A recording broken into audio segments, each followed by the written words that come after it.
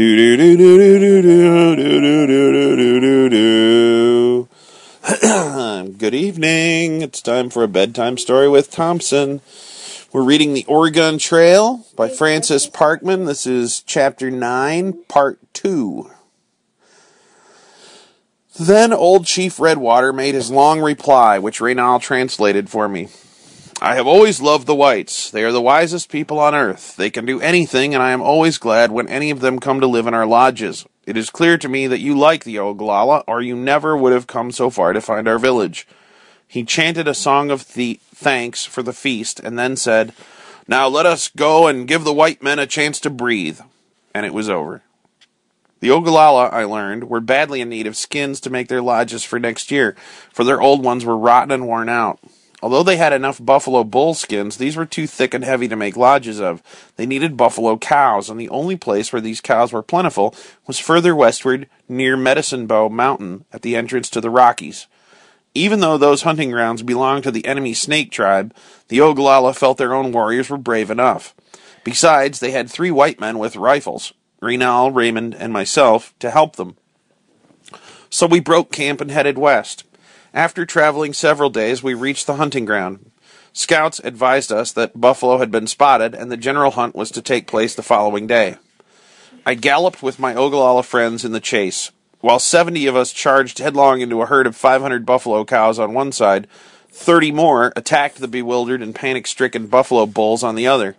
Amid the trampling and yells, I could see their dark figures running hither and yon through clouds of dust as the horsemen darted after them. The uproar and confusion lasted but a moment, and when the dust cleared, I could see the Indians riding behind the buffalo at furious speed, yelling as they shot arrow after arrow into their sides. Buffalo carcasses were scattered thickly over the ground. Here and there stood wounded cows, their bleeding sides feathered with arrows. As I rode by them, their eyes would glare. They would bristle like gigantic cats and feebly try to rush up and gore my horse. At the end of 5 days of hunting, the Indians had brought in immense quantities of meat and hides. The meat was cut into thin sheets and hung on long cords between the lodges to dry in the sun. Squaws, young and old, labored on the fresh hides stretched on the ground. They scraped the hair from one side and flesh from the other, then rubbed buffalo brains into the hide to make it soft and easily bent. The skins were ready. Only the long poles to support them were needed. These poles were made only from the tall spruce trees of the Black Hills. On July 25, the camp broke up with the usual hubbub and confusion, and we all moved once more, on horseback and afoot, over the plains. We traveled eastward back to the Black Hills. After a 2-day ride, we reached the tall spruces, which the Indians cut, peeled, and set out to dry and harden for several days in the sun. As we watched them, I saw Reynal gazing intently at the piles of black rocks that gave the hills their name. There's plenty of gold here, he said, but the Indians say these hills are full of bad spirits, so it's dangerous for white men to go gold hunting.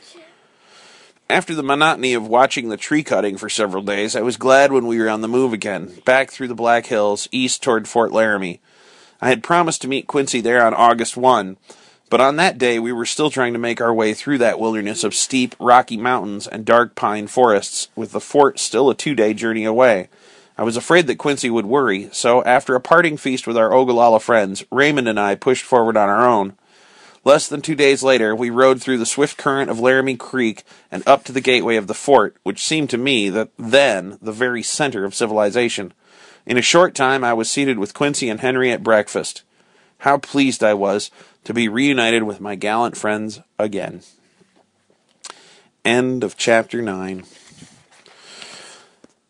Good night.